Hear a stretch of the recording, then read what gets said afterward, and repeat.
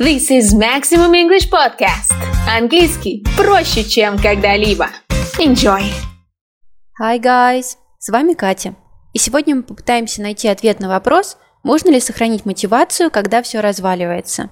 Can you stay motivated when things are falling apart?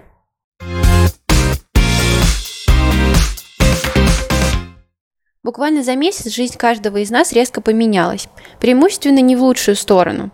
Многие жалуются на апатию, на невозможность сконцентрироваться на работе или учебе.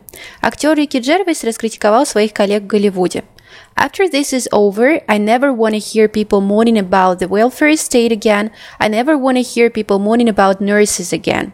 После того, как все это закончится, я больше никогда не хочу слышать, как люди жалуются на состояние здравоохранения и медсестер.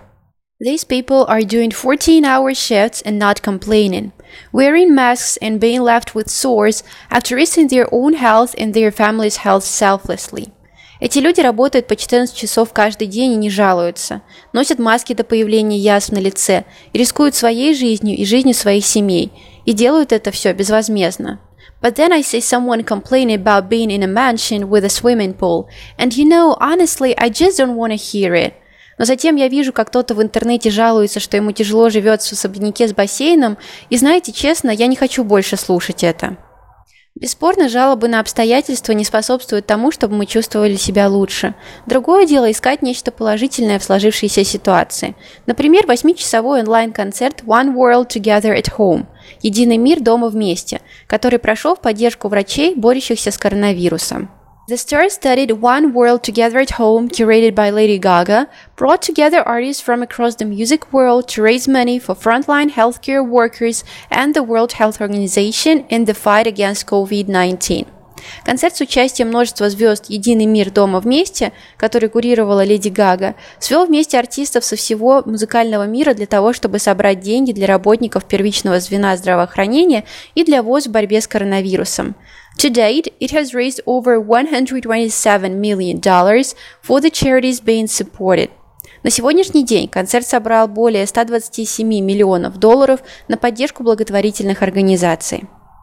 В концерте приняли участие Билли Айлиш, Дженнифер Лопес, The Killers, Тейлор Свифт, Стиви Уандер, Леди Гага, The Rolling Stones, Селин Дион, Элтон Джон, Шон Мендес и многие другие.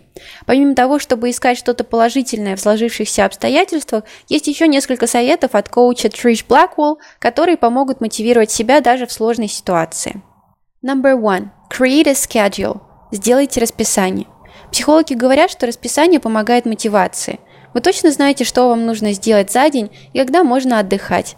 Так легче собраться с силами. Number 2. Identify your daily transition points. Определите свои ежедневные переходные моменты. Переходные моменты – это небольшие перерывы, которые вы делаете между работой или учебой. Гораздо легче начать делать дела, когда вы знаете, что через пару часов сможете сделать перерыв и посмотреть серию любимого сериала или послушать музыку. Number 3. Utilize social media effectively, not obsessively. Эффективно используйте социальные медиа, но не чрезмерно. Установите себе ограничения по времени на использование социальных сетей.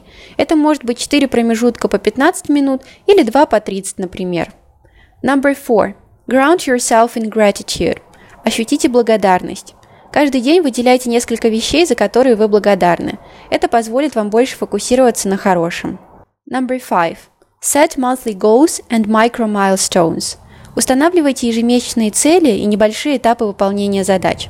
Например, на май вы запланировали улучшить знание грамматики. Поделите эту цель на этапы. Например, изучить present tenses, past tenses, pronouns и так далее. Каждый день продвигайтесь к своей цели и отмечайте, что сделали. Если понравился подкаст, ставь лайк и пиши в комментариях, на какую тему хотел бы послушать следующий. This is Maximum English Podcast. Английский проще, чем когда-либо.